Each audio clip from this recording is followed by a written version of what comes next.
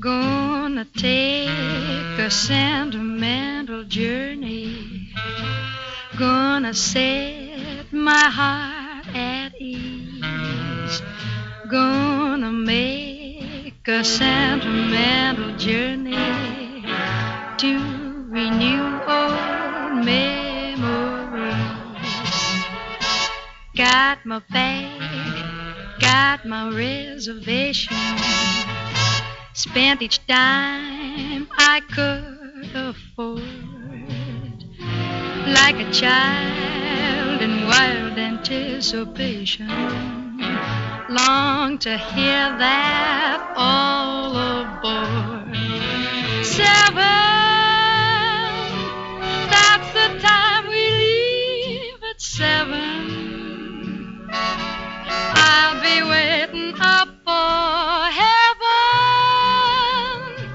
counting every mile of railroad track that takes me back. Never thought my heart could be so yearning. Why did I decide to roam? Gotta take that sentimental journey, sentimental journey home, sentimental journey.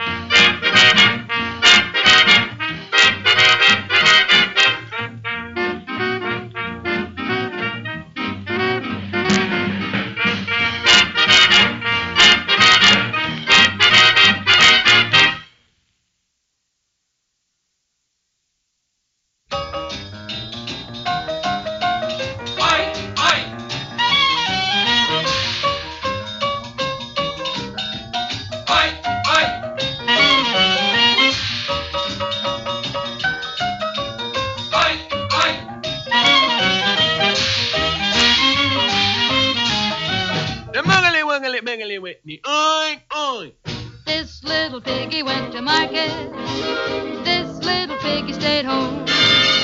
But this little piggy was the boogly woogly piggy, and he boogie woogied all the way home. This little piggy had roast beef.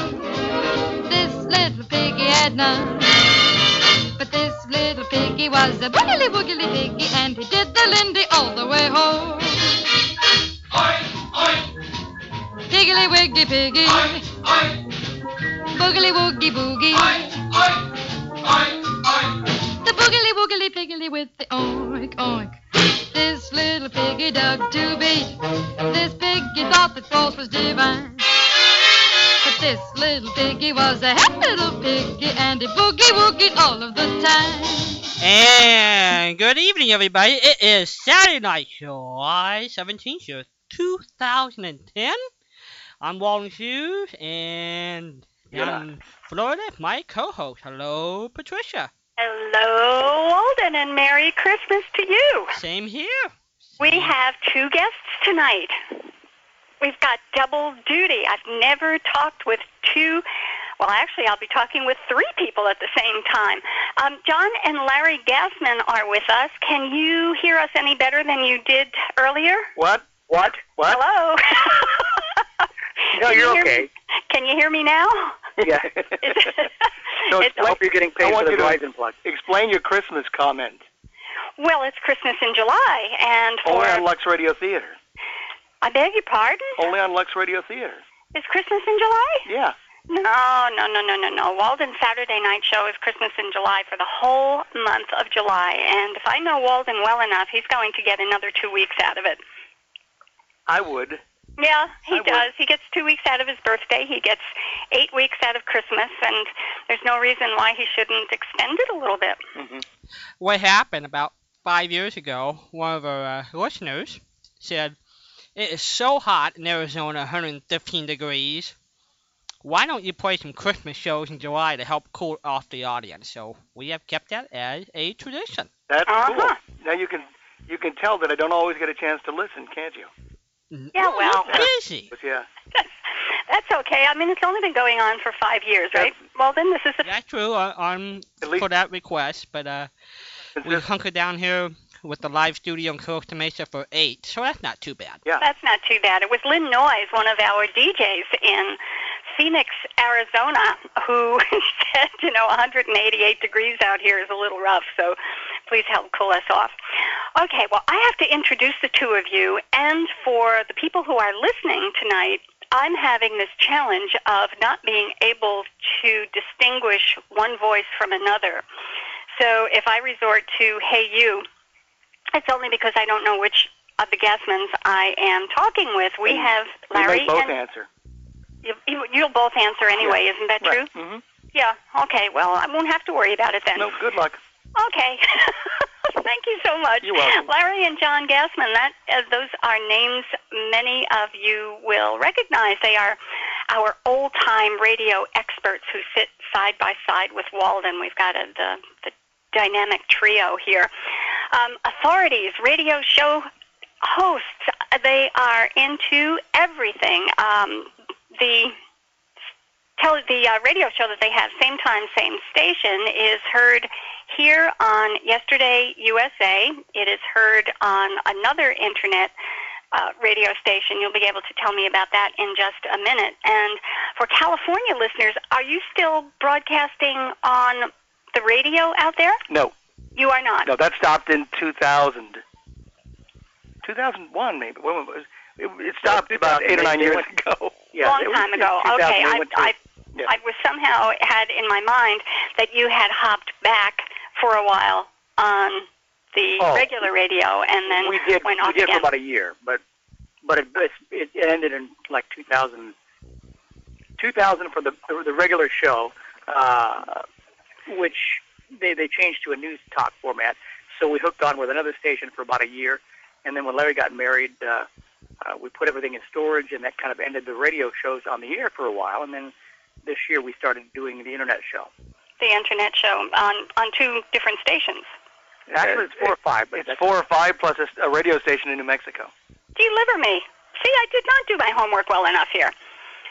Okay, well, we are talking with two old-time radio personalities for sure. They've got at least 400 interviews completed with old-time radio personalities, performers, industry members, authors, actors, writers, everybody who's associated with old-time radio.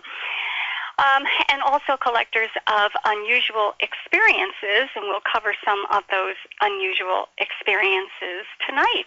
By the way, our guys. next interview is slated to be heard on Yesterday USA starting next Saturday. We're going to have Bob Mott on, and he just wrote a book about, I guess near the end of 2009, and it's what is it called? Shoot. It all has to do with radio acting, or acting in theater, or acting in general, how to get up in front of people. And it's really pretty interesting. He shows you how to do that. He says that speaking in front of people is one of the scariest things for most Americans. And so he tells you how to do that. He gives you some ideas, puts some radio little skits in the book, and goes through that. It's kind of a how-to book. And it's really pretty neat. So we'll chat with him for about a half hour next week. Oh, that is really cool. Now, I go out on a limb here because I'm so new to old-time radio. Is Bob Mott the person who worked with sound effects also? Yes. He was actually a comedy writer in college in New York, and also was doing that even while he was doing some sound effects when he began in 1952.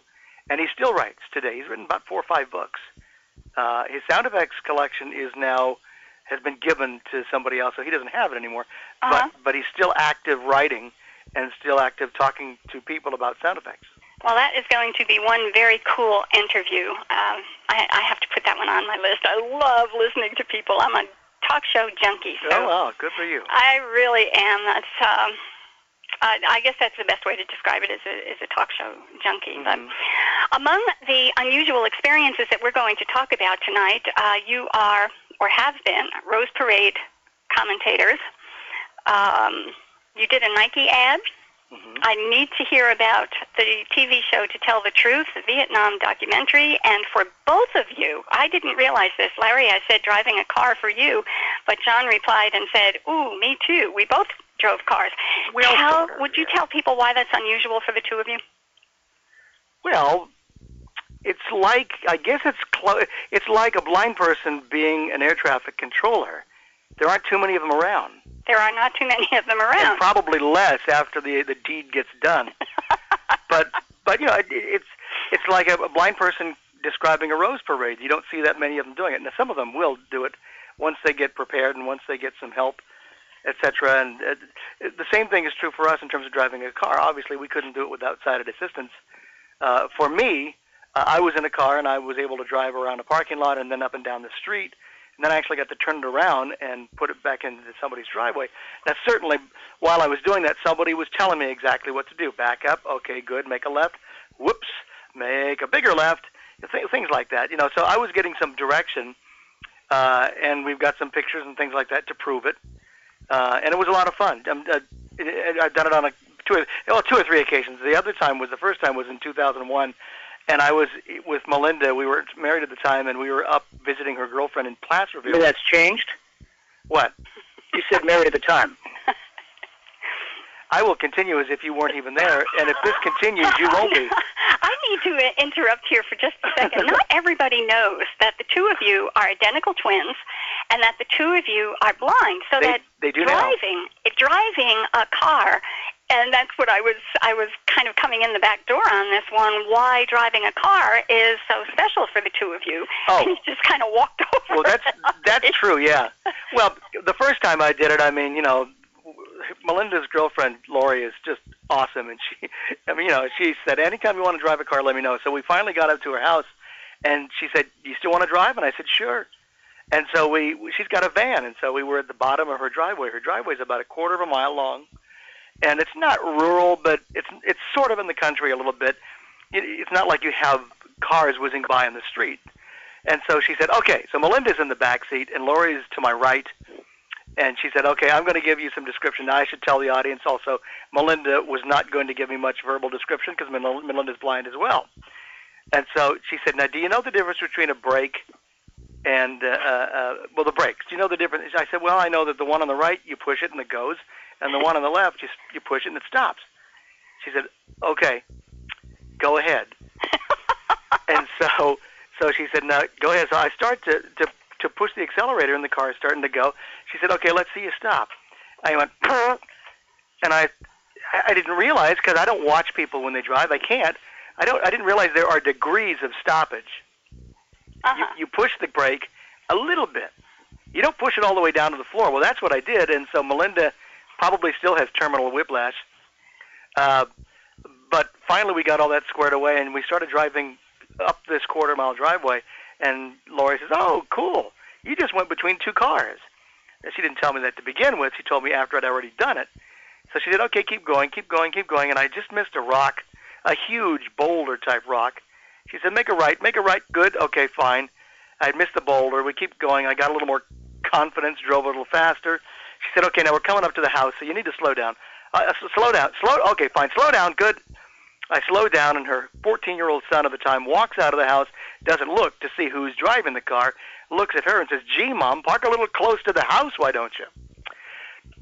So it was fun. It was really enjoyable. And sounds like it was fun. It's was a so cool. once-in-a-lifetime experience for an awful lot of people. There aren't you? You didn't hit them. No, I didn't hit anybody. You didn't hit the car. You didn't hit the house. You've done good. Now, John, Melinda has not. She went blind when she was 22, so she had seen before, and she actually got a chance to drive a car again when she was blind on the freeway. on the freeway. What was it then? What? Just a busy road. Well, isn't that a freeway? That's Try to pick up the phone. Melinda, John- pick up the phone. John, I want to hear your story as well. It's not Okay. a freeway. It was a busy road. Okay, fine. It was called Jacktone Road. Okay, up north. There was traffic, but there wasn't very much traffic. Just I did have oncoming cars. Oh, cool. That's okay. Is that what they used to call euthanasia? Yeah, exactly. I'm feeling real good about that. People who were in the car, we were in a rented van, and my friend who let me drive the van was on the right passenger side, and he's telling me, okay, right, and a little more to your right. No, more to your right. He grabs the wheel, right, okay, I'm right. Okay, good, you're doing good. And the guys in the back seat the whole time are going, Jim, this isn't funny. Let us out of the van. Or this isn't funny. Jim, we're going to crash. That's not very funny. Let us out. We want to get out of the van. Jim's like, shut up. Talk about having a captive audience. This is a great Dean Koontz novel. Well, No kidding. sounding a little bit more like Stephen King. Yeah. John, I need to hear your experience because you corrected me when I sent out a note earlier today. You came back and said, I drove too. Well, it's not nearly as exciting as what Larry and Melinda went through, but I was back in Chicago visiting my girlfriend at the time right after a blizzard, so we figured that I could get a driving experience because with all the blizzards, nobody was going to be out anyway, so we went to what we thought was going to be a deserted parking lot at a steakhouse. And she explained how to what to do and so forth. That doesn't say a lot for the steakhouse. Well, it's still there. No, but the parking lot was deserted at a steakhouse? Well, but yeah, it was late morning, so nobody was there anyway. They were closed. And there was no ice or snow on the ground, so she explained how to maneuver around, and I did. We were moving around pretty good, and she said, "Okay, stop," and so I did. And she said, "Okay, go," and I pushed the pedal and went a little further, and all of a sudden she yelled, "Brake, brake!" And I thought, if you take your foot off the pedal, it's got to stop, right? Well, not a golf cart. It didn't. But what I didn't realize is there was a guy with a Mercedes who had pulled into the parking lot. And I didn't know, what was going on. So she said, brake, brake. And I put my foot on the brake and it finally stopped the car. The guy probably still to this day doesn't know that he was 6 inches away from a blind guy. So, I mean, that's my only experience because of You didn't get to do the steering. She did the steering. Yeah, she was doing the steering and I was just pushing the pedal. Yeah, so. the steering is a lot of fun, too. It's totally different being able to steer as well because you're doing 2 and or 3 things at the same time. Well, next time I solicit for a sighted girlfriend, then the driving experience will continue. There you go. We'll see what we can arrange for you. At the end of the show, we'll take calls from volunteers. Could we do that, Walden? We lost Walden. No, I am kicking back, relax. Okay, we're going to take calls from volunteers who will allow John to sit behind the wheel of the car. Yep. And go.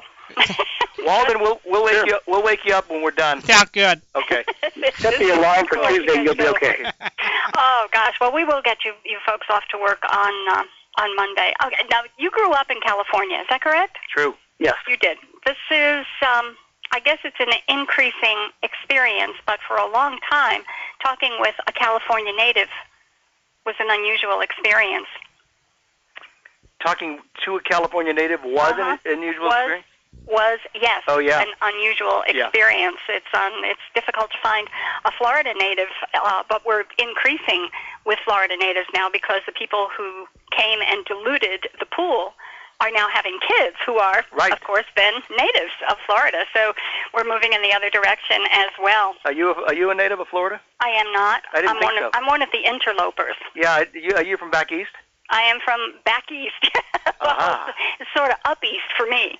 They always say back east. I never knew quite what that meant. Well, because if you had Easterners, meaning New York, New Jersey, Pennsylvania, show up in California, it would be back east. But why back east? Because they came from there to begin with. People here talk about back north. Well, why don't they just say east?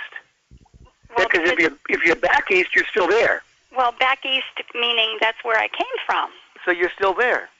Well, who's on first? It takes between 5 and 10 years. Now we're getting into sociology here.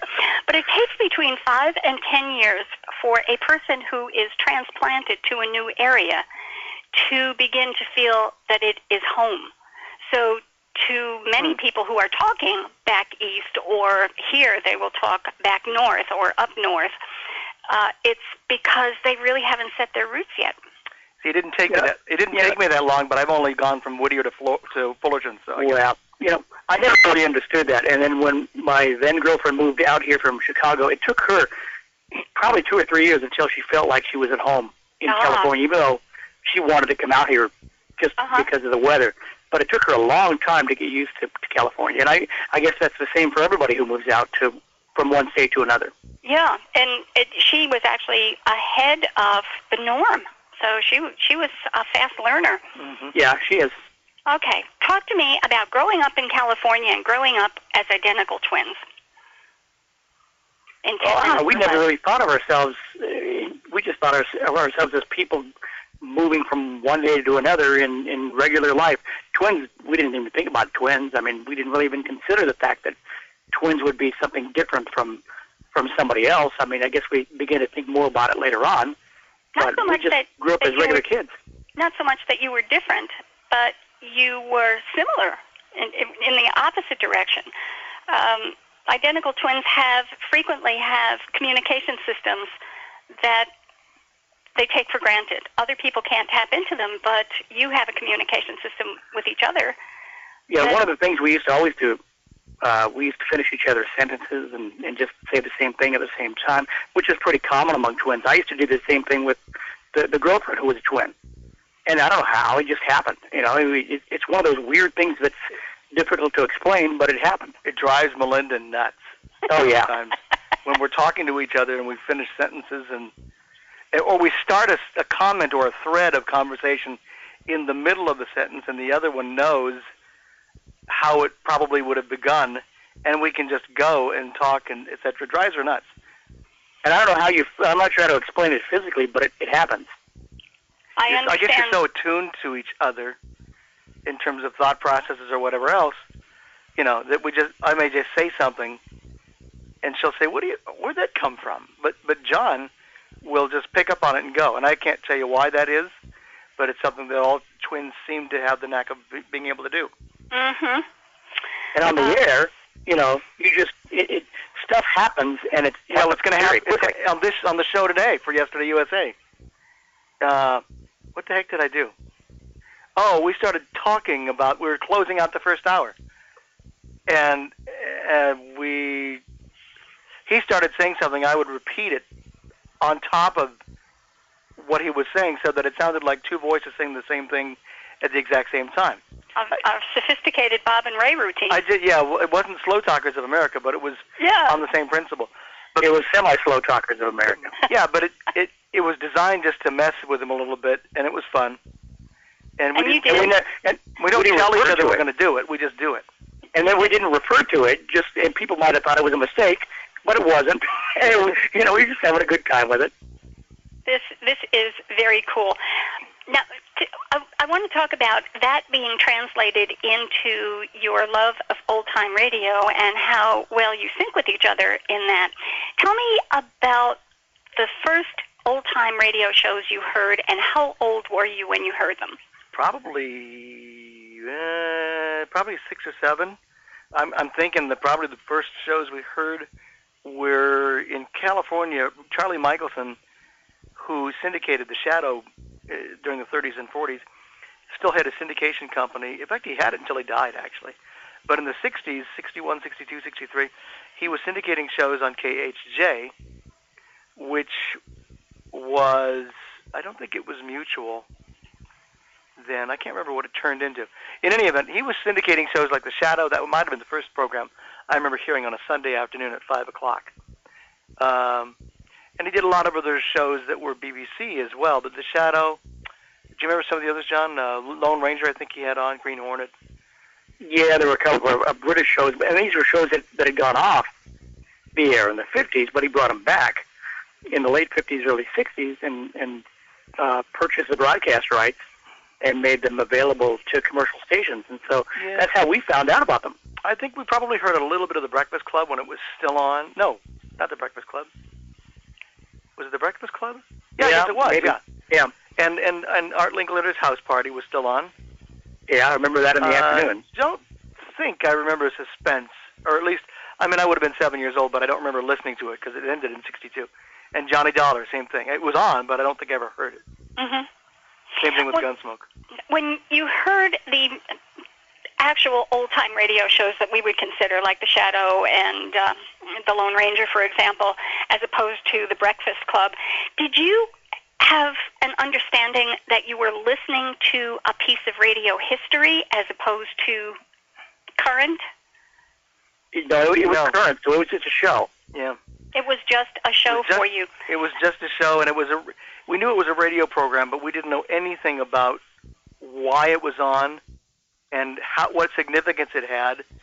And we didn't know that it had already gone off, and that this is a replay. We had no clue. We just knew it was a show, and we enjoyed it. When did you begin to have a comprehension that you were listening to history and that there was a lot more of it out there waiting for you to find? I think probably not till the early 70s. Not till probably 69 or 70, when we had been hearing programs. We'd heard Arthur Godfrey and we'd heard Art Linkletter, etc., and those were on, and those eventually went off. But then it was brought home to us, I think, in 1970, when on FM in Los Angeles we heard Joe Siegel, who later on, of course, went on to be a reporter and a critic for ABC in New York. And he had a comedy show on in the morning on Saturday, and I think a mystery type show on Sundays on KPPC in Pasadena, a different station than the one we worked for. But this was before that was KMT, I think. No, I thought KPPC was first. They could, and then they all got fired, and then they moved to KMET. Oh, okay, that's what it was. Yeah, because Harvey Tao was on KPPC as well, who was another local personality here in Southern California, and now is back in North Carolina, I think. Yeah. Yeah, but they were playing shows for a while, and they were playing shows like The Whistler and Lights Out and other shows, and clearly then if we hadn't known already, we found out because they would give dates on the shows, and we'd say, we would hear them talk about a show from 1945 or 46. So we knew then that it had begun a lot earlier, and that's, I think, when we both talked about it, and we said, not knowing that there were hundreds of people across the country doing what we wanted to do, and that was to record the shows to save them. And we didn't know anybody then from a collecting perspective. And there were collectors. They were primarily collectors who started in the 60s.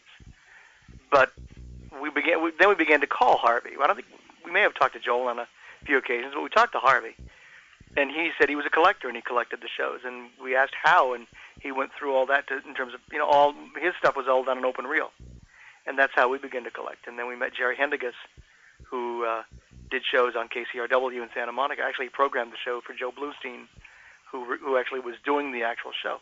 But Jerry gave him the shows, in essence, provided the shows, and that was in 71, 72. And by then, we'd begun to actually collect. We found out that radio reruns was in business, which was a seller of old-time radio, and we bought shows. And before that, even the local reading library. Oh, the Braille for blind Institute. people was the Braille Institute. Yeah. And they had radio shows that had been given to them by people, and they made them available on open reel tapes. They would send the open reel tapes to the mail. Yeah, it was all done by mail. So we'd look through there and find the stuff that we thought we would be interested in and copy it. And, from a sound perspective, a lot of it was garbage, but, we didn't care then. We didn't really begin to differentiate. Well, differentiate. I know the word. Let's hear you try it one more time. Yeah, I think I'll choose a different word. We didn't begin to choose different types of sound quality until we got more accustomed to that. Yeah. But it was new stuff. I mean, we'd never heard some of those shows before, so we collected pretty much everything. And then later on, quality became more important than quantity. And we replaced a lot of it. Right. In 1970, you were 15 years old? Mm-hmm. Does that sound right? Yes. Yeah. 15 is, by normal standards, kind of young to tap into old-time radio and appreciate the drama and the performances and the acting and the stories, which were very different from what we were listening to in the 60s and 70s. That's true. There were some. We knew of a few instances of a few people our age and or younger who were collecting, but you're right. The bulk of the people who were collecting were much older. And probably had a history of listening to the shows, as in their lifetime. Mm-hmm. Yeah, most people who are collectors listened to the shows. Right. When they were originally on.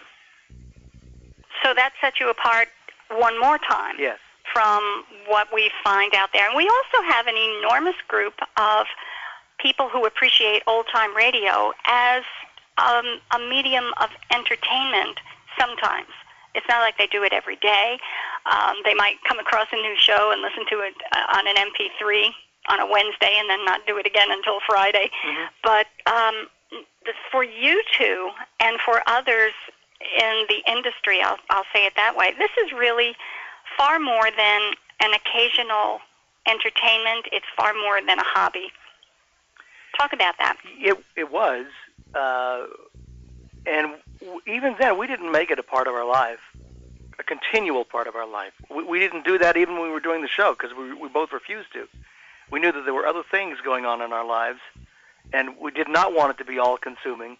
And certainly it was important to us, especially once we began to get involved with Spurtback and once we had the radio shows and once we began to meet and interview people. Yeah, that was important, and it was a necessary thing that we would do, but it wasn't the only thing that we did in our lives because we didn't want to tie ourselves down just to collecting of the shows, and we wanted to be involved with other people and other things. And you did. Yes, we did. Yeah, so it was really a hobby. I'm looking from the outside in. I mean, obviously, you know what's inside your head and what's inside your studios, and I'm looking from the outside in and associating you with old-time radio, period. That's how I know your names. That's how I know you. That's how I know your voices. I can't tell them apart, but I know your voices. Mm-hmm. I'm learning. You're on different phones tonight. I'm picking up, okay, the difference now. Turn your webcam on, Larry. Yeah, please. Give me any hints along the way here. I'm better looking, Patricia. Really? Uh-huh. Is that true? Now, say that again. I'm much better looking. That's John. Yes. Okay. He also has more insecurities than I do. I don't have the need to actually tell you. That's Larry. Because you're married and you're stuck with it. I'm going back and forth here. This is okay. I'm improving. And Walden is fast asleep. He's just snoring. He falls backwards periodically. When we're in the chat room and Walden disappears, sometimes it's because he fell backwards and fell asleep. Yep, absolutely. He's really a hoot. He's a good buddy. Tell me about developing or creating Same Time, Same Station, the radio show. Well, we didn't. The original Same Time, Same Station was an interview show that that was produced by Pacific Pioneer Broadcasters, really, and aired, and John Price, and then it was aired on KRLA, and it was primarily an interview show where they would interview people from their ranks of Pacific Pioneer Broadcasters. And Pacific Pioneer Broadcasters is and was a group of people who were active in radio. They were performers. They were directors, producers, sound effects men, writers, etc. And they got together, they still do, 5 or 6 times a year, and they do luncheons, and they honor people from within their ranks. And they talked to KRLA about putting a show together to chronicle radio's first 50 years. And so they did that from 1971 until about 1974. And it was heard on KRLA Pasadena. And many of those shows exist. Not all of them. Actually, that's not true. Many of them are in circulation. They all seem to exist, but I don't think they're all in circulation yet. A friend of ours who used to be a sound editor for movie editing, who was also a big radio fan, talked to people at KPCC in Pasadena back in 1979. Pasadena City College.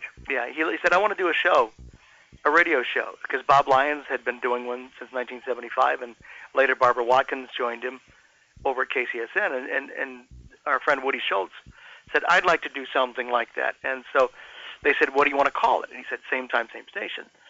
Same Time, Same Station was sort of a buzzword that had been used in radio. Mm-hmm. Join us again next week, same time, same station. Same station, right. And they took that buzzword, catchphrase, and he said, I want to call it Same Time, Same Station. And so he auditioned, and then he got busy with movies, etc., and he asked us to come on and help him out from time to time, and we did. And then when they decided that they were going to move to Arizona in 1980, he said, would you guys like the show? And we said, absolutely. So we didn't even audition for it. He just gave it to us. And so October 6, 1980 was the first time that we actually did the show on our own. And it was pretty similar to what he had done, except that we decided, and by the way, Woody's in his 80s now, and he's still living in Arizona 20-some years later, 30 years later.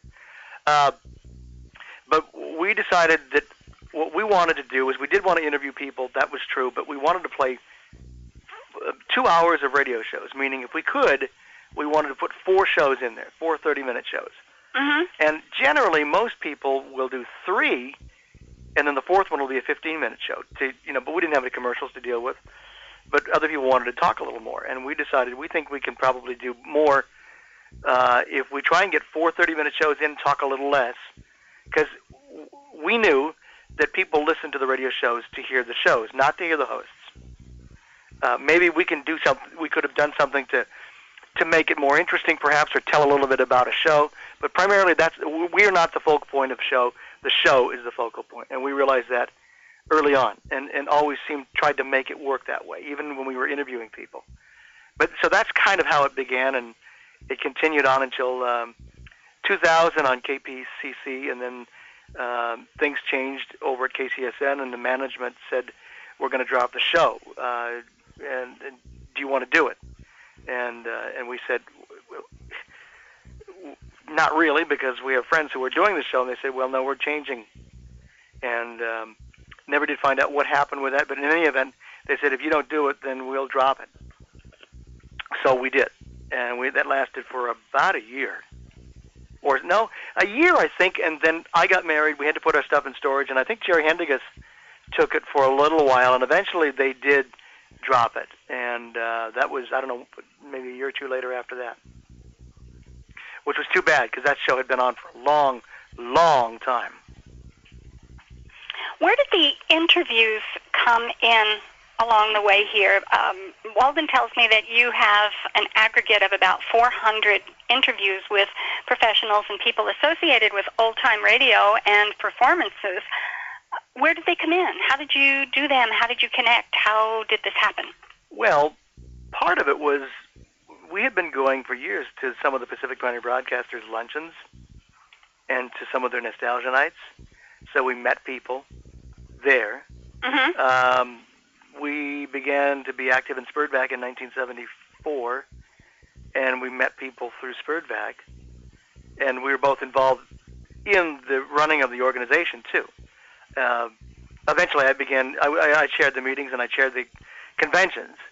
So we had access to a lot of people and became friendly with many of them. And if we were looking for somebody to interview, all we had to do was call somebody. It got to that point. It was very easy.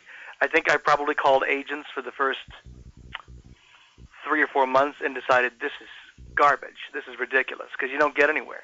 Mm-hmm. Well, I'll have them call you back in another week. And, who knows? Did that happen? Sometimes, but not very often. And usually word of mouth kind of contacts really was the way to go. And so we would interview people in the early 80s. I think the first interview we may have done was in 1982, maybe, with Curly Bradley. Maybe. I can't remember. I have to go back and look. It's funny, going through all this stuff now that it's out of storage, I'll go through and we'll look at the notebooks, and so many times I'll say, I don't remember doing that. It's really weird. It's an eye-opener as well, because that's 1980, 85. That's 20 years ago. Yeah. It didn't seem that long ago when we were doing it back then, but now, since time has gone and we were doing other things for the last 10 years, that's a long, long time ago. And unfortunately, a lot of those people are now gone, so we're happy that we got the interviews we got. And you've held on to them. You haven't lost any or given any away or had any. No, we got them. We have them all, and I haven't talked about this with too many people, but one of the things I want to do is the people back east have done a pretty good job of not only saving the interviews that they've done, but they're up on websites. WTIC, all those interviews that those people did, what a great show that is. All of them are up on the website, the Golden Age of Radio. And so I haven't even talked to people yet to figure out how we can do this, but I was talking to John a couple of nights ago, and I said, what if we were to get together, we'll call Bob and Barbara, or we'll call Walden, or whomever, Chuck Shaden, and we'll find somebody who has some space on a website, and we'll provide radio interviews of people we've interviewed to the website for free, and let people download them. Because if you go on the internet and look, you see a ton of radio shows. Certainly not all of them. There's a ton more to put up there. But there's very few interviews. And that needs to change so that people 10 years from now or 20 years from now, or researchers, can get an idea of what it was like doing radio. Mm-hmm. And the internet's the way to go now. Certainly you can get them from radio clubs like SPURDVAC and Reps, etc. But wouldn't it be neat to have a central website or something where we can put up shows that Chuck Shaden did? And I'm throwing out names here. We haven't talked to anybody yet. This is just an idea that germinated a couple days ago. Or shows that we did, or Bob Blynes and Barbara Watkins did, so that, if people want to do some research, they can go back and listen to Les Tremaine, or Olin Soleil and Barbara Luddy, or Hyman Brown, or Jackson Beck, or whomever. And memories are faulty, certainly, and there might be some mistakes, but at least you'd get kind of an idea as to what it was like during radio, because there were an awful lot of good interviews that are sitting, in storage or sitting in people's homes, and the people who did them get a chance to hear them, but nobody else does. I can understand what you're saying. I have a handful of sites, I guess everybody does, where you can kind of sneak in and say, oh, good, you've got this show. I've never seen this one or heard this one before. But the numbers of interviews I have found are paltry by comparison to the numbers of shows that are available. Right. And it's such a disappointment for me. They're wonderful when I find them, and I'm assuming that there are other people out there who feel the same as I do. Well, I hope so, but I often wonder, because I do know that, and I don't know if it's still the same, but my guess is that it probably is, when we would do quantitative measurement, which is a fancy way of saying we'd look to see which shows were the most popular in the SPURDVAC library, the interviews traditionally weren't, nor were the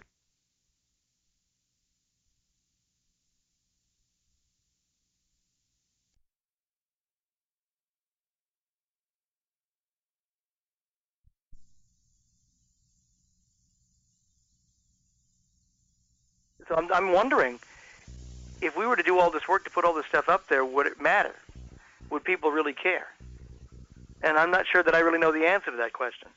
Well, it begets another question. Have they ever had an opportunity to know what an interview contains if they've never had an opportunity to listen to them? Wait a minute. John, did you go away?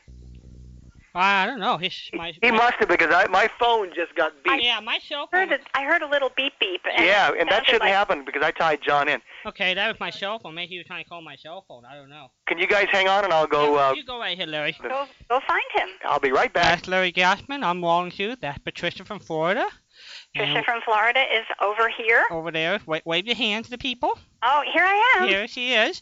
And we're waiting for John. And we are spending the evening with the Gassman. The Gassman twins, who've been the mainstay of old-time radio, who probably were one of Bill Bragg's very first full-time disc jockeys on the station back in 1986. Had a good 16-year run.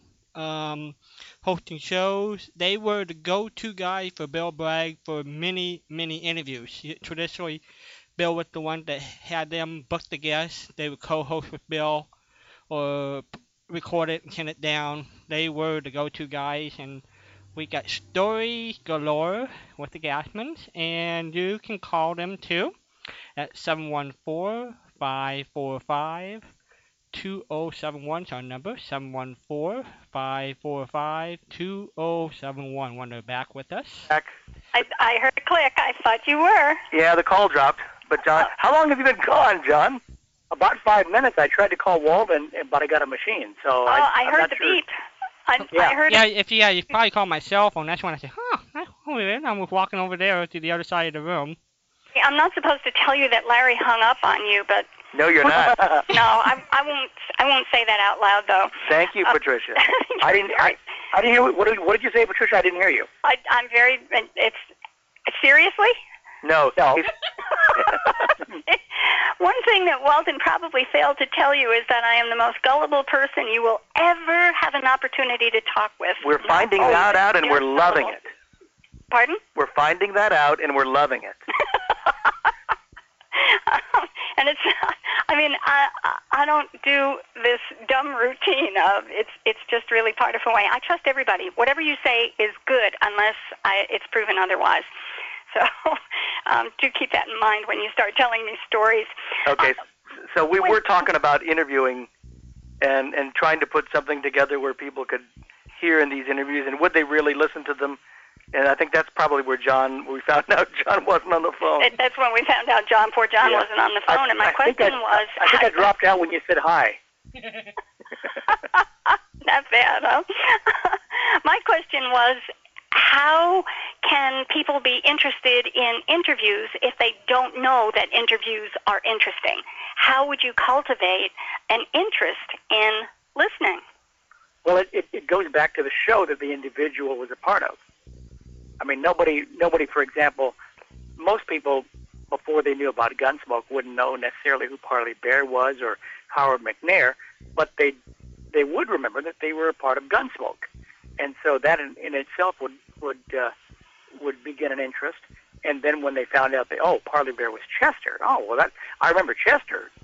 And then that begins to heighten the interest, or Gunsmoke in and of itself would be a thing that people would care about. Or most people wouldn't really know who Hyman Brown was, but they certainly would remember that Hyman Brown, his name is associated with, and he gets credit for Inner Sanctum Mysteries, and they'll remember Inner Sanctum. So when you say Hyman Brown did, directed and etc., oh wow, okay, I know who that is. So then the interest is there. So you'd have to align the name of the person you're interviewing with the show to make sure that it's going to be something that people would like to listen to. I have a hypothesis. What I've noticed, my generation younger, who love old-time radio, a lot of it grew up on talk radio. And I think because you're that group, I've talked to a bunch of them over the years, I think they're probably the more apt to ones looking for the interviews because they're used to talk radio format. Maybe with the people who were the ones before us they were looking for the show because they remember the shows. I think you're probably right. Mhm. Because even though the shows are important, they're probably not the only reason somebody younger would listen. Somebody in their 50s and 60s who heard the shows back many years ago, that's why they're listening, and so they might want to cultivate more towards the shows rather than the interviews. So I think you might have a point. Well, and their attention spans are probably at least 30 minutes longer than a talk radio listener who is used to the 2 to 3 minute attention span in a commercial. That's interesting. But the group you're talking about, 60s, even 70s, who were talk show aficionados in the era of talk show, is accustomed to listening for a full half hour or a full hour, and in Gene Shepard's case, forever. Yeah. Just listening to him talk. So that is your perfect audience for the interview tapes, but cultivating a new generation of listeners in that area is such a challenge. Yeah. Yeah, it is. How are we going to do this? Well, you got to know what you're talking about going into the interview, and you've got to ask good that leaves questions me out. and get good storyline. So No, it doesn't. No, you could have been an engineer because you're meticulously prepared. Thank you. Folks, you should have seen the questions. If I had printed those things out in Braille, I'd have gotten a hernia lifting them. Oh, dear me. I've got 2 pages and all double-spaced and everything. Well, it's a slight exaggeration, but it does make my point. I did get a hernia. I got to tell you, I think I'll see a doctor tomorrow. Not on a Sunday, John. Well, Oh, you're right. Okay, I'll have to suffer through, and I'll have to take a day off on work on Monday. Yeah. But oh, dear. Well, these are just praying teasers for me to make sure that I cover areas that I think people would like to hear about, and I certainly would love to hear about. Tell me how you first connected with Yesterday USA. In 1986, I went to the very first Friends of Old Time Radio convention. You're being Larry. Yeah. I didn't go that year. I think I was sent by the board because we had an issue, and they said, you need to go back there and talk to some people. And I can't even remember exactly what it was all about now. But in any event, it doesn't matter. But I went back there. Oh, no, do you want to hear the dirt? It doesn't matter. Yeah, you really do want to. Yeah, I want to talk to John. Hold on. I can't remember because I don't remember what it was about. Well, no, there was a thing going on because Spurtback being the old time radio organization on the West Coast, had gotten a lot of good material, and some of the material had been given to us with the restriction that it not be given to those who would sell the material. Oh, I remember now. Okay, go ahead. Yeah. And we said, okay, under those restrictions, we'll do it because we want to make sure that it's preserved.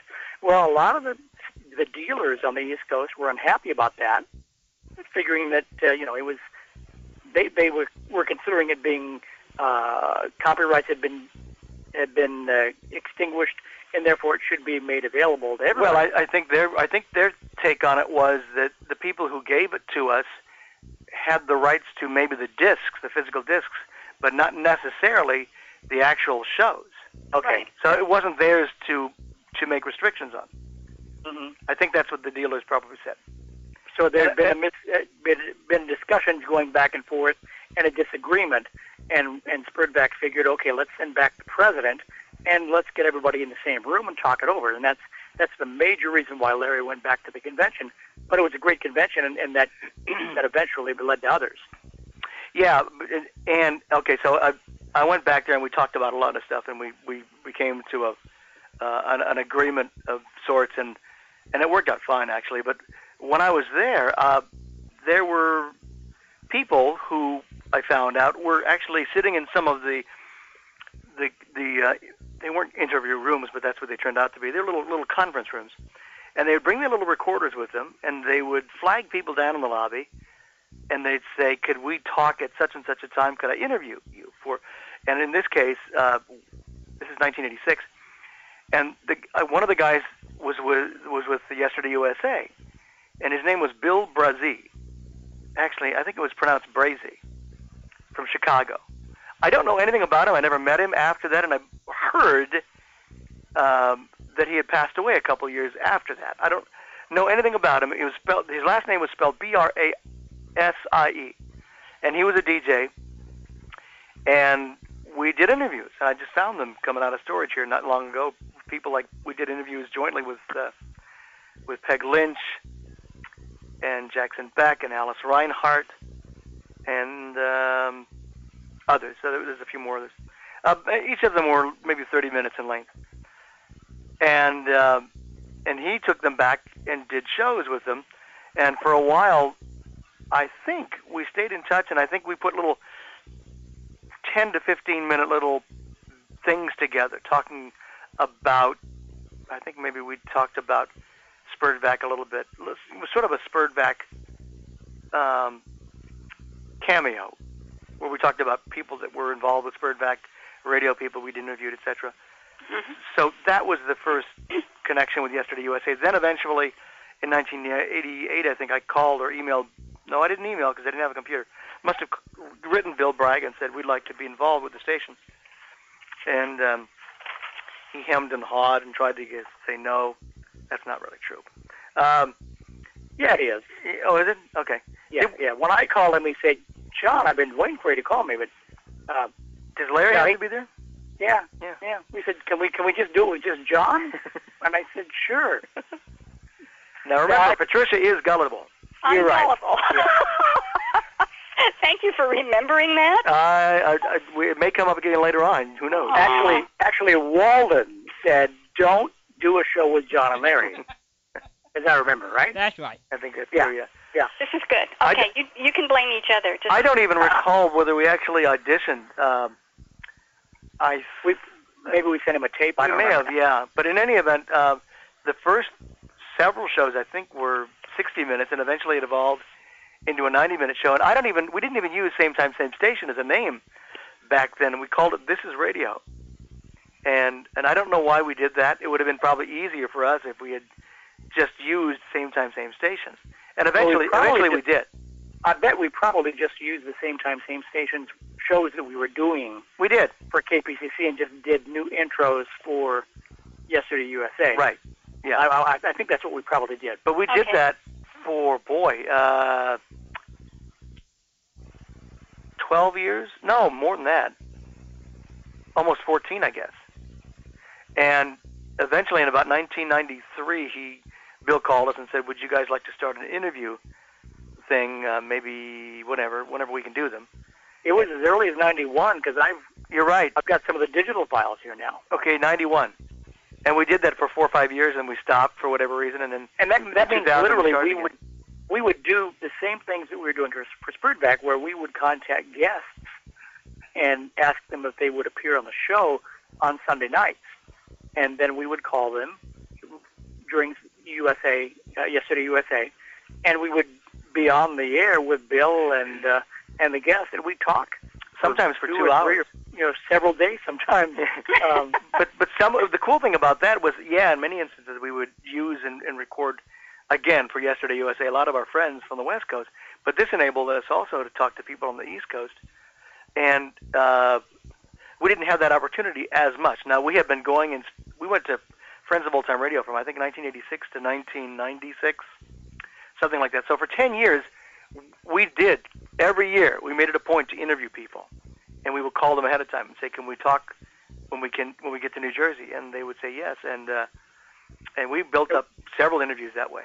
And we recorded a lot of the convention because we were able to patch directly into the sound system. So we got great recordings, much better than what was released to the general public because they were just using it off of a microphone. It was a video camera with a microphone built into the camcorder. Yeah, so we got a lot of nice sound. Mm-hmm. This is really remarkable. Now, I've got the word memorable in a couple of places, and I did send the list of proposed questions. Actually, it's our vacation together by the time we get to the end of them. Yeah. But I've got the word memorable in there a couple of times, and it's a word I like to use because there are some experiences and people who come to mind more quickly than others. So for the time from 1991, when you were doing interviews with Bill on Yesterday USA, which guests stand out as memorable, and it could be for any reason. I mean, I said to one of you could setting the studio on fire is a memorable experience as well. But who do you remember best? In general, with Bill or with anybody? With the guests the three of you were interviewing with Yesterday USA. The two of you would get on the air with Parley Bill. Bear, of course. Parley with Gunsmoke, I remember, because he was such a good storyteller. And he had so many vivid memories. All you had to do was mention a name, and he'd go on for a couple hours. So he was really good, and made a very interesting interview and an easy interview. Did he tell a story that you remember today? I remember. I can't remember the name of the actual actor that was involved, but I remember him telling a story about an actor who was reading a script, and they had to make some changes in a script. And at that time, during those days in the 40s, it was mimeographed. Yeah. Mm-hmm. And so when you made copies of that script and put it under light, everything disappeared. So when he went to read it, there was nothing there. It was a special color. It was a different. I don't know what color. The purple. Yeah. There was a purple color that the machines used to put out. It's a sighted thing, John. Yeah, true. I had no clue. I didn't know what color it was. Yeah, that would be right. There was something about ink in those pieces of equipment. My brother is an old-time printer, or worked in old-time print shops, and I would guess that different lighting would do different things to different colored inks. Yeah. Mm-hmm.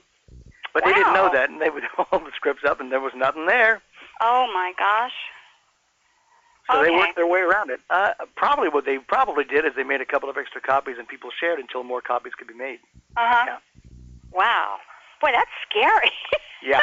Yes, it is.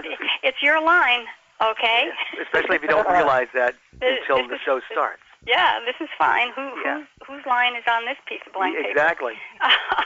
Okay, Parley Bear, give me another name, someone who jumps out as a really wonderful experience. I'm gonna change it a little bit here, because there were a lot of good people that we did with Bill Bragg, but one of the most entertaining and fun experiences we had ever was the Same Time, Same Station show that we did at the station, and we had McDonald Carey, Herb Ellis, and Cleve Herman. The primary focus of the show was to talk a lot about Jason and the Golden Fleece, because McDonald Carey was the star. Herb Ellis wrote some of them, but also acted in them. Cleve Herman wrote many of them. Now, Cleve Herman, of course, was a longtime newspaper man. Later on, did sports for KFWB. He was a writer. But back in the 50s, he wrote radio shows. And they hadn't seen each other in several years. And Herb Ellis helped us put it together. And so we said, be there a little before 5, because that's when the show starts. So they all got there, like 4:45. And they were in the outer lobby of the radio station. And by the time we got there, they had already seen each other, talked to each other, and this long conversation about, hey, what have you been doing, how you been doing, who you're married to, whatever. I don't think they probably asked that. But in any event, it got to the point where it was like 2 minutes to 5, and they're still talking. And finally we had the radio stuff. Just about stuff, radio stuff, whatever. And finally we said, guys, we need to finish this later, but we need to move into the studio. So they all moved into the studio. They're still talking. And so we started the show, and it was a long theme because we found pieces of Days of Our Lives, which we aired, the theme song. Mm-hmm. The excerpt. A little excerpt. And we aired that first, then we aired the theme. And McDonald Carey, I think, had just come out with a book, or was about to come out with a book. And when we started talking, they stopped. But just as soon as we threw it back to them, the conversation pretty much just picked up where it had stopped earlier. And that's the way it was for the whole show.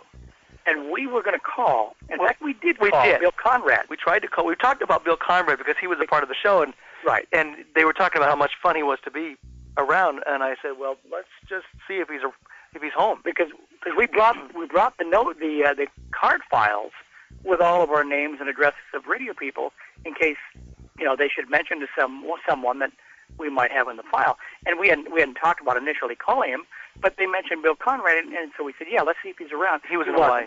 He was gone. He's in Hawaii. Yeah. But we did call Parley Bear. We called Parley later on. He remembered working on the show, etc.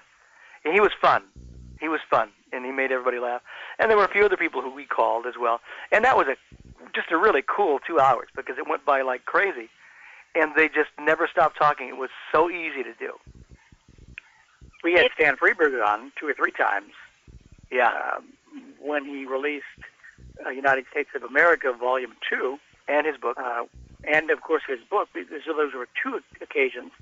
And, I can't remember now if it was the interview with McDonald Carrier or the Freeberg interview, but a couple of colleagues that we worked with at the station told us later that they were listening to the show and driving into their driveway, and rather than miss what was coming up next, they sat around for a half hour just to listen to the show because it was so exciting. Well, one of them was Marty Halpern.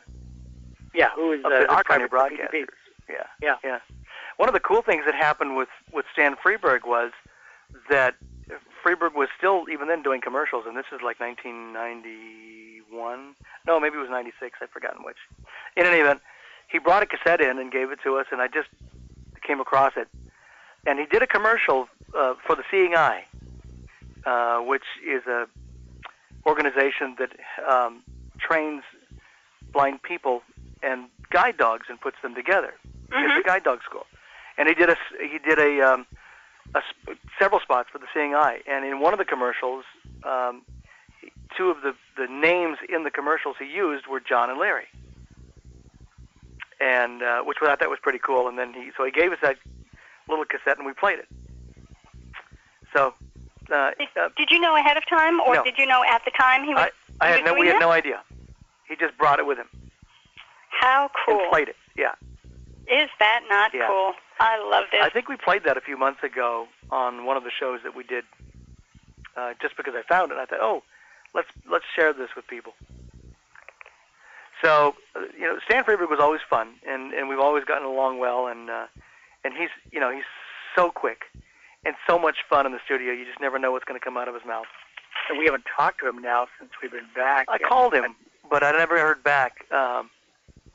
So that's something else to do, to call him. Yeah, I'd love to get him back on the show again to see how he's doing. I love it. When you interview someone, do you do what I did to you that you're talking about? Do you walk in with a set of questions, no. Areas that you want to cover, or do you go with the flow? We sort of take the Larry King approach. Larry King never reads a book. He feels that, and not that I think I'm as good as Larry King, but he feels that the spontaneous approach is the best. Now, also, Larry King is busy. So my guess is it probably works well for him. And in most cases, he knows a little bit about the guests because they're pretty famous guests. So he knows a little bit about them, but he gets a brief scenario of why they're there, and he likes to just ask questions off the cuff. And now, granted, when we're doing a radio interview, we pretty much know about the guest because we know most of the people who worked in radio. Mm-hmm. So for us, it was very easy to kind of think about some of the things we wanted to talk about, but nothing ever got put down on paper as far as, rarely.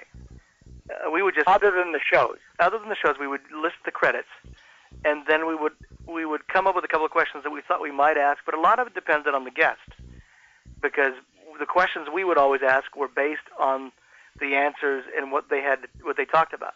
Mm-hmm. So it really is, listening is the key. But and I enjoyed working like that. Our shows are never scripted either. We have an idea as to what we're going to play, but we never know what we're going to say until we say it. Now, we work off each other pretty well, so we just go. I figured that out all by myself. Good for you. You're not as gullible as you think you are. I'm not as right. At least I not am so the far. push kid. Yeah. Should we tell you a Larry King story? I want to hear a Larry King story, yes. The producer of the Larry King show for the many years that was on Mutual Radio was Pat Piper. And I don't remember now how we got in touch with Pat Piper, but there were instances where they would have interviews, and I guess I don't remember how we got in touch with him. I think he answered the phone, John. Did he call us or did we call him? No. I think he answered the phone a lot of the times when we would call Larry King. Yeah, but I guess there was a guest on and we had a question of some kind. Yeah. Or offered if they needed shows, we would send them a show. Well, I think we put him on the mailing list too. Yeah. From Spurdback, so he knew about Spurdback. So we became a clearinghouse in the event that he needed information about a guest or needed excerpts for when Larry was going to interview somebody, usually on the West Coast when he was here in L.A. Because at the time he was based in Washington, and I think he lived in Washington. He did. Later he moved out here and is still out here to this day. So we would send material, and then Pat would call and say, why don't you guys come down? So we and another friend of ours who was connected with Spurdback very heavily at the time, Dan Haley, who was still doing a show, I think, for USA, would go down to Culver City. We would provide excerpts in many cases and be available. So the first time we were there, the guest was Lorene Tuttle. It was supposed to be Lorene Tuttle, right? And she went to the hospital. Right. That's Les Tremaine, Polly Bear, and Dodge Butler pinch hit for Lorene.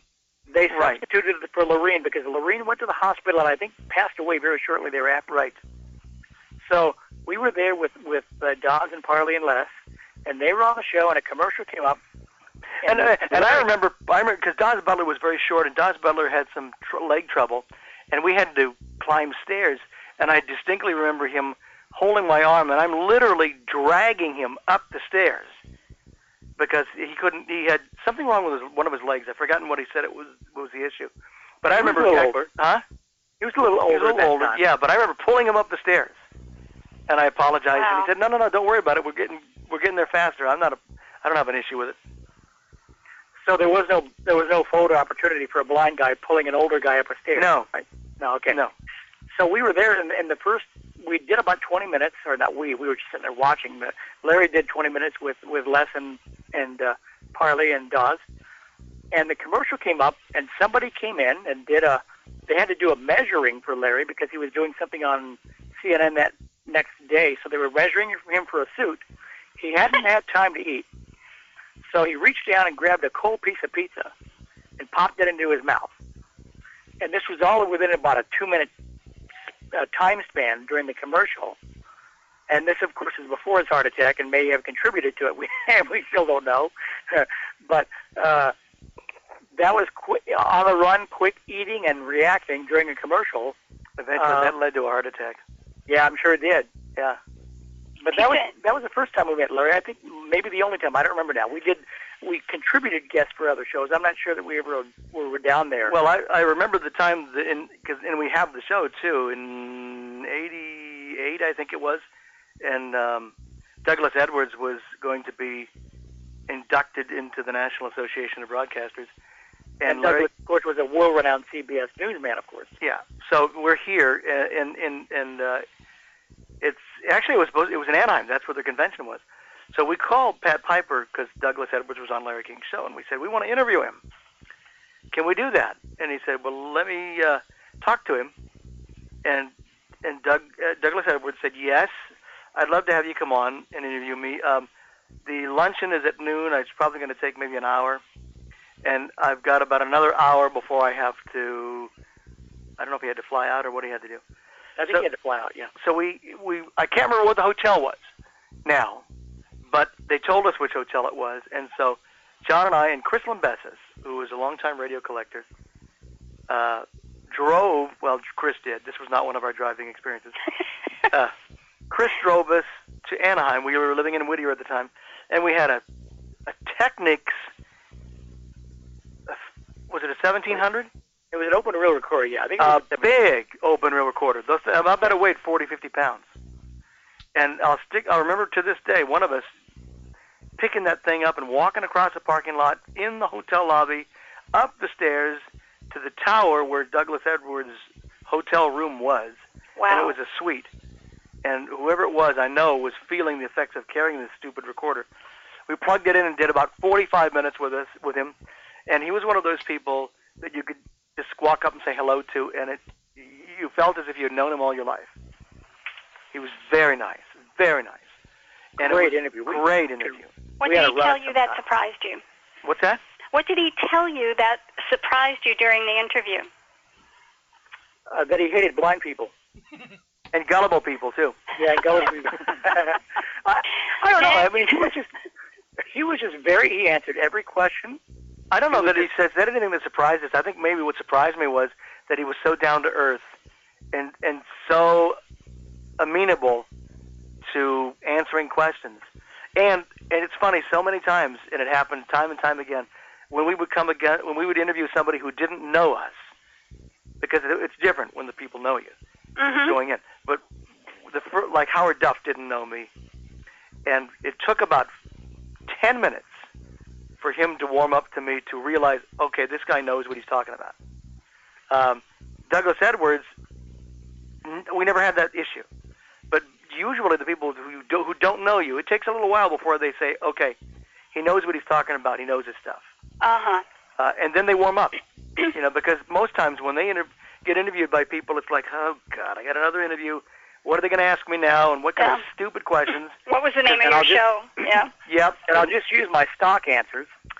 Yeah, and every once in a while we would get stock answers from somebody that they always would tell people, and then when we would hear that, both of us, we would start thinking of other questions that wouldn't lead to stock answers. Because we would want to draw the guest out with questions that he didn't get asked all the time.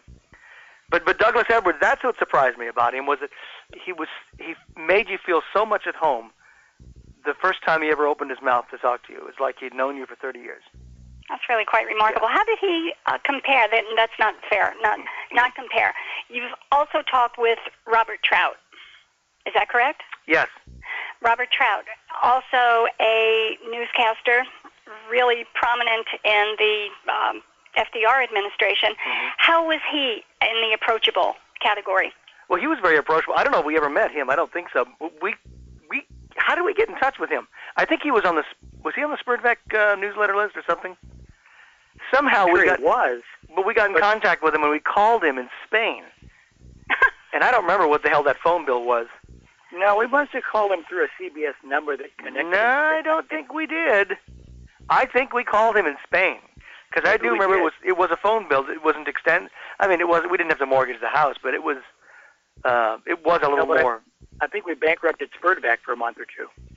Did we call on Spurtback? I don't think we did. I don't remember now, but we did talk to him in Spain. I remember that. I don't think we called on Spurtback. I think we called him on our own home phone. But I think that there was a New York phone number associated with getting in touch with him in Spain. Maybe. I don't remember. I don't either. But in any event, whether it was or not, he was very approachable, and both of the gentlemen were really very well spoken, quite literate. I hope so. Yeah, in their particular job. Exactly. Although, in today's environment, not necessarily. Yeah, no, but they were incredible, and he was very down to earth as well, and I think maybe a little more proper. Do you think, John? Yeah. I don't think he was going to be. He was very spontaneous, but I think he was a little more proper than. But he went back to those days when the announcers on the air were quite proper, and it was an honor to come into your living room. So, that was the way that he was brought up. Not stiff, but formal, if I'm hearing you correctly. Yes. Yeah. No, he was not stiff, but you're right. He was formal is probably a better word. But not stiff. Yeah. Right. Well, that makes sense. Tell me about Elliot Lewis. Elliot Lewis was again very nice, very down to earth. We met him one of the first times, and I don't think we were there though, but he was at a Spurtback meeting. I think we met him at Pacific Pioneer Broadcasters, I think, and we got to know him pretty well. Met him on several occasions, and so he was one of those people we could call. He said, you need something, call. And in many instances, when we had a question maybe about a show he had done, or in some cases an audition show, or the Command Radio Theater, he had a company.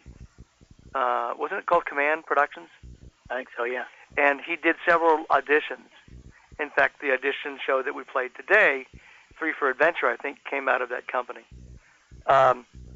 Or when we had another guest, like a longtime friend, Howard Duff, we would call and ask him his memories of Howard Duff.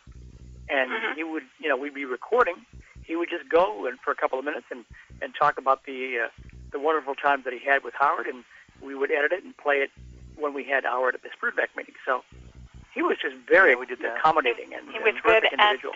extemporaneous. Would you give listeners just a thumbnail sketch of Elliot Lewis, who he was and what he did? Well, he began as an actor, of course. I think he was born in New York, if I remember right, or spent a lot of time in New York, and eventually came out here and did a lot of the radio shows in the 30s, and really got a major name for himself in comedy later on with Phil Harris and Alice Faye. But he was a dramatic actor first. Yeah, and then moved into comedy and later directing. And then later on, he wrote books. Yeah, as a commercial writer. And it was a detective. Detective books, was the main character. Yeah. He did. So I did not know that. He wrote talented detective fiction. I did not know that. I'm sure they're out of print now, but I'll bet you probably could find some. Wow, I will go out and look. I'm a detective type person as well. He talks a lot about his books on the interviews that John Dunning did with him. And if you don't have those, we'll get them to you. I don't have those. Okay. We'll send you a link where you can actually download them from us. Oh, super. This is my trick-or-treat bag tonight. Would you please put some goodies in it? You'll have to remind us. Oh, no problem. I'll be happy to do that. It's not that we're necessarily gullible. It's just that we'll forget. Oh, no, it's okay. I'm not going to share that with people anymore. It's okay. It's pretty evident anyway. It's so okay. We don't have to worry about that. But his role as Remley in Phil Harris and Alice Faye, in my opinion, has got to be one of the top 10 comedy roles in all of old-time radio. What do you think it is about him? It sounded so natural. It was, I think that you got to be natural and believable in order to really succeed in radio. Yes. And most actors and actresses were. But he defined it, and I don't know what it was that he did differently. But he had an innocence about his stupidity, and his stupidity was so intelligent.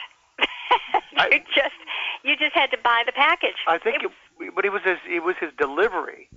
He was just a sweet, innocent person. I mean, it was like, how come you didn't think about this? And he made you believe that he really felt that way. But I believe that if another actor had been asked to do the Remley role, it wouldn't have been as good. The writing would have been the same, but it's his delivery that made it special. The other guy could have read the lines and they would have been funny, but they would not have been as funny. Well, but it was a combination of the two. Yeah, oh sure. You are absolutely correct. It's one of my all-time favorite. I would put him up at number one, but I know there are an awful lot of people who love comedy and comedians who would contest that, but I think at least in the top 10.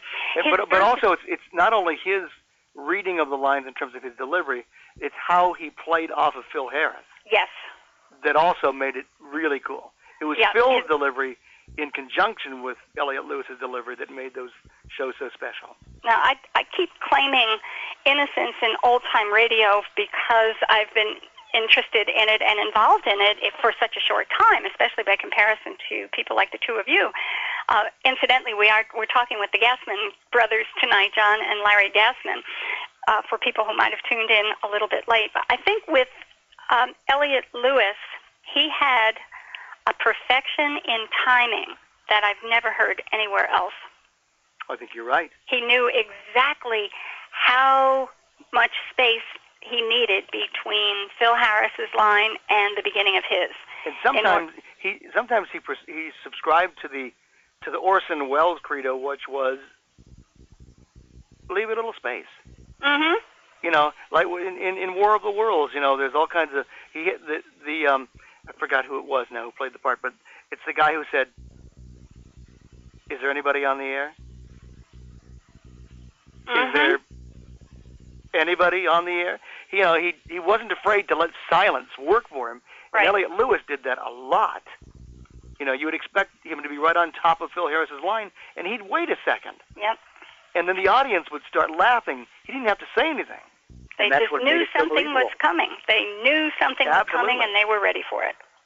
And his versatility in the roles that he played, Phil Carney with the Scarlet Queen, the captain of the Scarlet Yeah. Queen. Mhm. That was such a different role, and he was equally superb. Yes, he was. And Well, that's one of my made him- favorite shows. That's what made him such a good director, because he knew exactly what he wanted and how to bring it out in others. Remarkable person. Talk to Yeah. me about Howard Duff. Howard Duff was tough because, I mean, he was a nice guy, but he was tough in terms of an interview because, well, Larry can tell you more than anybody else because Larry interviewed him, but he gave very short answers. He didn't expand on what he was talking about, and so Yet I've heard other interviews that he's done. In the last week or two, maybe. And he didn't do that. Well, then it was because you were blind. That's what it had to be. Yeah, maybe so. Yeah. Well, didn't you also say, Larry, that sometimes the performers might have been surprised what you guys knew because you were so young? Well, that could be. Mhm. Yeah. And we looked young, or I did at the time. I looked younger, like yeah, 3 minutes. 3 minutes younger. Yeah. Yeah. But I think maybe that's part of it because he acted differently to the people at WTIC, Ed Corcoran and Dick Pertell. He was a lot different. Now they're older. They were older, so maybe that had something to do with it. When Chuck Shade interviewed him, he wasn't that way. He was pretty lucid and pretty spontaneous. So, and it might have maybe I caught him on a bad day. Who knows? But boy, it was like pulling teeth, and that wasn't his fault. You know, he would just answer questions quickly, and maybe 5-10 second answers, and that was it. Do actors, I said that wrong, do performers sometimes pick up characteristics of the characters that they play? Like, was he giving you Sam Spade type answers to your No. questions? No, I don't think so. No, not at all. Interesting. He was giving me good answers, but they were quick and short. Nothing warm and fuzzy, huh? No, not really. I hear a That's Howard calling That's now. Howard right now. Uh-oh, there's Howard. Hello there, you are on with John and Lori Gassman and Patricia. Hello, Patricia. Hello, John and Larry. Hi, Jim. How are you, Jim? I haven't talked to you in quite a few years. Great to hear your voices again on Yesterday USA. Couple of questions. I may have missed this in your early part. When you started collecting, did you do a lot of trading at first, or did you order from commercial dealers to build up your collection, especially in 1970 and those early years before Spurback? Ordered from radio reruns for probably a year or so. Maybe more. Until we began to find out about people we could trade with. And we still ordered from time to time after that, too, but the bulk of it was trading. Mm-hmm. And a couple of other questions. In your years of collecting, did you have, and hearing all of these many thousands of shows, have you come up with a favorite in the various genres, like your favorite comedy, your favorite Western, and maybe your favorite detective? Well, Western has to be Gunsmoke, comedy Jack Benny, and detective, I don't know. I mean, there are a lot of good ones, but for me, Jack Benny and Gunsmoke are probably my two favorites. Maybe Sam Spade and maybe Richard Diamond in terms of detective shows. Well, they were very, I certainly agree. I think everybody agrees that Jack Benny was probably the best comedy. I've never heard any argument about that, ever. Also, you mentioned listening to radio in the 60s, like, I guess things like The Shadow and the Third Man and those things that were rerun. Did you hear Theater 5? Was it on in Southern California in the 60s when ABC ran that experimental drama series? It was on KHJ. I think Theater Royale was on KGO up in the Bay Area, and I can't remember whether it was on KABC. But yeah, Theater 5 was on KHJ live because it really didn't start, until the mid-60s. Was it 60? It was in the 64, 65 era. Yeah, it was on live, yeah. Mm-hmm. And it was and of the attempts to revive drama since '62. What do you think the best attempt was? I mean, I know Mystery Theater was the most popular, but of Theater 5, Sears, Zero Hour, all those attempts to revive radio, what do you think the best post '62 effort was? Sears might have been the best, as far as I'm concerned. Yes, it was very good. The genre and a different genre each night added something to it, and of course Elliot Lewis was involved in that one. Exactly. And I like CBS Radio Mystery Theater too, but I enjoyed more what Sears had to offer because they had more variety. It eventually became the Mutual Radio Theater. Right. Yes, Mystery Theater. Bad that didn't catch on with the public. And do you think today, I know radio today is so heavily formatted with news and talk, do you think there's any chance in commercial radio today that I know they're doing the Twilight Zone and Imagination Theater on few stations, but do you think there's any chance that network radio today could do a new dramatic series? Well, they would have to invest in primarily newer actors because there aren't too many of the old guys left. So I'm not sure whether they would be willing to invest in new drama. And I'm wondering how many people could actually do it well. They could do it, but could they do it well? I think you could have some local attempts. I don't know that anybody has the passion that Hyman Brown has to do it on a network basis anymore. Jim French is the closest now, and his is syndicated. It's well done. Yes, it is. And Carl Amari's Twilight Zone is pretty good, although he has said in recent times, and I don't know what the future of that is, he says they were going to start doing new original shows, but I haven't heard that yet. They still seem to be the basic old reruns of the television show. We have not talked to Carl in quite a while, so it might be kind of a good idea maybe to think about that and maybe have him on the show and have him talk about it. Yeah, it'd be a good